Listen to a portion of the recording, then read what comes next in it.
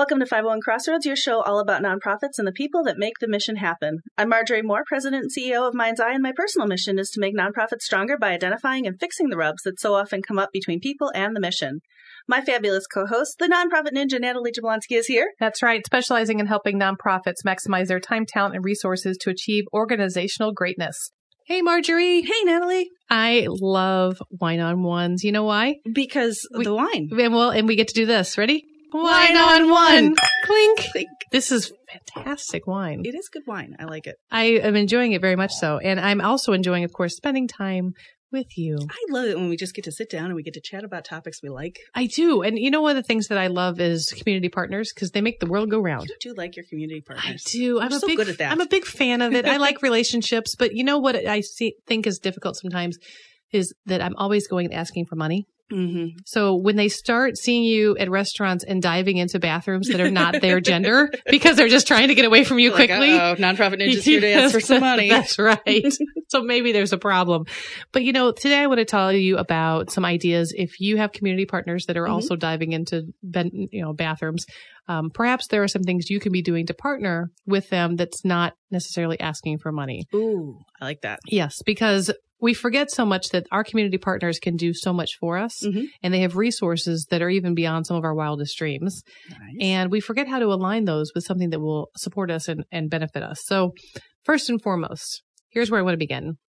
You've got clients that you serve, and you have volunteers that support your organization. So one of the things that you can be doing is asking your community partners to have some sort of tangible drive. Okay. Whether that be if you serve animals and you're looking for pet food, you serve homeless and you're looking for blankets and perhaps gift cards, whatever it might be, it's a tangible item that is A, tied to your mission, and B, directly tied to your clients. Okay. And I would say probably something that is actually, is useful to your clients too. Absolutely. Not something people think would be useful. So right. Not teddy bears for the homeless people. No. Although unless you're serving children, which could be a nice soft. Okay. Right. So you want to think along those lines. And what I see is people who will do drives or they'll go out and they'll ask for people to do drives, but it's more for something internal. So something they want to create that will support their mission, but it's hard time relating it to clients because what you have to remember is, yes, you're using your client's clientele, your partner's clientele, right, to benefit you. So it's the third party triangle. So you have to figure out, how do I tell my story by using this kind of triangular effect? Absolutely. And if you haven't tied your clients into it, the mission's going to get lost. Oh, that makes perfect sense. So it probably doesn't make sense for me to say, hey, office supply store that we buy a lot of stuff from, can we do a drive for red grease pens? Because we use a lot of those in the office. And, we really go through them now. I don't know if you understand how many red grease pens we go through around here. It's creepy. That would probably be a great example of something that would not work. Correct. Yeah. However, if you were doing something specific for your clients around the holidays and you wanted to be able to benefit those clients, then this would be something that you could ask them to help you with. Excellent. I've seen some really cool things with organizations doing like canned soup drives and things like that, where they're doing like buildings and stuff and making it almost in a contest, things like that, where people are having fun with it. And then, of course, you always see the coat drives and things like that in the stores. Yeah, coat drives, back to school drives. Ooh, I've seen some of the things that happen around ACT, SAT, going off to college, like first generation college drives. Yeah. So there's always something and someone to give to, which is great. But you want to use your community partners to tell your story. That's the piece. It's all about storytelling. Yeah. So it's not just put the stuff in the box, but like put the stuff in the box because of this reason. Right. And so you want to create something ahead of time before you go out to your community partner. Here's where I think people fall short. They just go and say, hey, community partner, we need you to help us collect board games for our clients. And so here's a box. Thanks. Oh, okay. Yeah. Which they'll put the box in the lobby if they're a good community partner and you've built that great relationship, but you're not telling your story. So now I'm going into that community partner as a client, and what's motivating me to want to go out and buy a board game and put it in that box? Exactly. So you really want to come to them with an entire plan as to how that's going to work. And I always tell people, put it in writing. If it's worth it, put it in writing, because you want to remember what the two of you have agreed upon, right? A memorandum of understanding of what it's going to look like. So social media posts, great opportunity to engage. Perhaps there's a way you can go to a staff meeting inform all their frontline staff exactly what's happening, the people who are engaging with the customers. So when they say, what's up with the box in the corner, they go, I don't know, my boss said to put it there. Yeah. And this isn't a stuff drive, but I've noticed that like the restaurant weeks that we have around town where, a portion goes, like you can donate a portion to a specific nonprofit in the area. And it is so interesting to me which frontline staffs like really actually push the donation part, and others are just like, yeah, it's $25 today.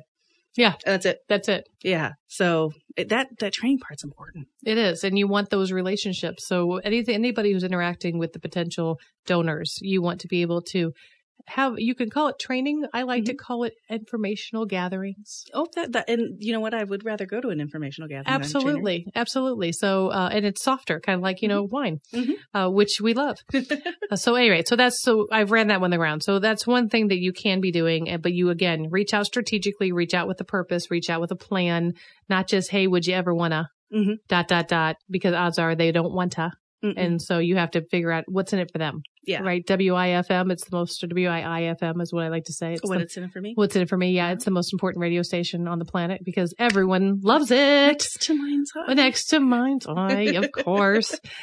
So yeah, definitely figure out what's in it for them. What's their benefit? And yes, they're giving to you, but what else?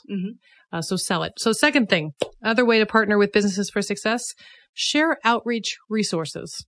Okay. So how many times do you get invited to go to a volunteer fair, a career fair, a volunteer booth, a community fair, a health fair, a wellness fair, a health and wellness and community fair all rolled in one? Like once a week. Yes. And I don't know about you, but A, I don't have the staff to do it. Mainly, yeah. And B, sometimes the fees to participate are absolutely ridiculous. Yeah. And I'll say, wow, that's my target audience, like all right there in a beautiful little wrapped up bow. There's no possible way I can afford to go. Yeah. But if you have a community partner where this is also their target audience, work with them because odds are they're going to have some of these types of events in their marketing plan, and work with them in advance to have them invite you as a community partner or you invite them. Oh, I kind of love that. So like you're just kind of part of their booth. Yes. I like that. So you're sharing resource. So instead of having two people that are there together to set everything up and tear everything down, now that community partner only has to send one person. You only have to send one person. So it's less staff for them as well to man the booth because obviously these things can get pretty big. They're going to either share the cost or foot the bill for the booth, depending on the size of the event and what you've agreed upon. They're going to have access to cool things that their marketing budget can buy that nonprofits can only dream of when it comes to promo items. They have Frisbees. They have all sorts of cool things. And most of the time I can have like paper. That's what I've got, right? Yeah. But those things can be available. And the other cool aspect is you're sharing resources with the target market that's coming up to you. So when they're coming up to learn more about your agency, they're also learning more about your community partner and vice versa. So you're cross-selling your clients on this great partnership. I just had this happen with our organization here in the past month. Great experience. We worked together. And the other benefit of it is you build a relationship with the person who's sitting next to you from that organization. Yeah, that's what I'm thinking is you were stuck all day at that. I mean, not stuck. Obviously, you were joyously sitting at this table. Of course. Next to this person from another company. And you're really able to really build a relationship because you're there together for 6 hours. You're in this. Right. So, and we all have been at these fairs. Like sometimes there are times when you're so busy, like there's no talking to this person. But there are other times like you're going to sit for a good 20 minutes before another person walks by. Absolutely. So, you build these relationships, and depending on the size of your town, the size of your community partner, then you have opportunities in the future where maybe they're going to an event and they will say, hey, we'll take your materials along with us. And if we see any clients that are interested, we'll let them know that we're a proud community partner with the XYZ charity. Oh man, eventually you don't even have to go. Well, you might want to still continue that relationship, right? But it is a great opportunity. You also want to make sure that if they have resources, outreach resources, such as your Chamber of Commerce is going to have a dinner and they're going to buy a table. You could potentially be a seat at that table. Oh, that would be so nice instead of trying to buy the seat, for $125 or some other number that I can't afford right now. So there's a great win-win on this. Most of the time when a for-profit agency purchases a large amount of seats, such as a table, because of a sponsorship that they've given, they have to then go around and find people to sit in those seats. Oh, it's so hard. And they have the same problem that everybody else does is that they have, plenty of commitments, client commitments. How are we going to find someone to fill these 8, chairs? So this actually fixes a problem that they already have. Plus, they get to show a great relationship, a strong relationship publicly with that community partner, which they love. Now that's their softer side, right? And in turn, you get to turn and represent not only your nonprofit, but this community partner to the community. Which is nice. Very nice. So, and did I happen to mention if it's a dinner, you're going to have uninterrupted food time where they're going to say, Marjorie, tell me what's new going on in your nonprofit. And you get to tell these other 9 nice people. That's right. And build 9 new ambassadors to your organization. Nice. So I always say, don't be afraid to ask. Reach out to your board, reach out to our community partners, ask, does anyone have a table? Do you need someone to fill a seat? I'd love to go to this event. I always get picked up for those opportunities. Nice. You've got my wheels turning now. I've got a couple of board members that are probably in these situations where they're buying a lot of tables for things that I should probably jump on that. Yeah. And if they're not buying a table, Marjorie, ask them if they're planning on buying a seat and they'd like to go together. Oh, yeah. Because often if they know that you want to go, they will, in courtesy, purchase your seat for you because you're a nonprofit. Even better. And then you get to go and you build one-on-one relationship with that individual. And as you're sitting with a table of 8 other people, they will say, how did you two end up getting sat together? We did it on purpose. Why? Because here's one of my board members. Here's one of my strategic partners. Yes. And often they will tell the other 8 people about how great you are while you just get to eat cheesecake. I love eating cheesecake. I know. And if you get wine with the cheesecake, it's man. Yeah, great. Actually, I have a community partner organization that is having a wine dinner soon, and I was looking for a date to it, but I'm thinking that a board member would be a fantastic date. Fantastic. Board members make great dates. They really do. They would then, and they can sell your agency to everyone. The other thing that community partners are great at for outreach resources are their social media. Yes. And we forget to ask. You know, most people will share if you ask. And I don't know what keeps us from doing that. But feeling free to reach out, not just to your board members, kind of in this passive aggressive, please like our post, please share our post, but making a phone call to that marketing director at that particular community partner and say, I know that you are strong community partners with our organization. We have a really important post coming up in the next couple of days. Would you please like it and share it with your group? That's so great, especially around days like Giving Tuesday, or if you're launching a crowdfunding campaign, or heck, if you just have some really great news or a good story you want to share. Absolutely. I love it. And the last thing of the 3, because I promised 3 ways, right?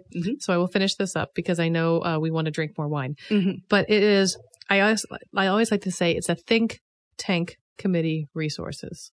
Okay. What's that mean? So have you ever wished you could have a think tank that you could just go in and say, I have a problem and I don't know what to do, or I need a solution, or I need some ideas. You guys figure this out and then come to me and let me know what you figured out. Yeah, that'd be great. But I call this that my staff. Well, yes, you do, but they don't do that. They're limited on their knowledge and expertise. And That's sometimes true. you have to have people that think outside the box. And your magic 8 ball only goes so far, Marjorie. I've been telling you this. That's true. And I only have an app for an app. This is true. We've seen how effective that is. Not so great. So let them help you solve a problem. Okay.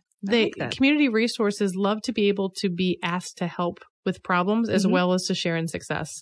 Nice. So if you have a strong built relationship with them, remember, I think people are scared to air dirty laundry. They're worried people are going to think something's wrong with you. Yeah. They already know something's wrong with you. You're a nonprofit and you obviously have challenges, right? Yeah. I have no money. Like, that's how it is. There it is. Right. So maybe a smaller problem than help me find more money. But perhaps if you have something such as, I have an IT issue. We are working right now between 2 vendors. I'm having difficult understanding some of the language. We don't have an internal IT expert. Do you have someone at your organization in your IT department that can help me work through these 2 contracts so I understand better how to make a decision? Yeah. I did that not too long ago with underwriting for radio stations. Excellent. Didn't know a ton about it. And I had a friend who used to be in public radio. Now she's with a different kind of company. And so we had lunch. It was fantastic. Good. So use those community partners for those think tank opportunities. Let them help you solve big problems and get some outside points of view that are a little beyond maybe your subject matter expertise.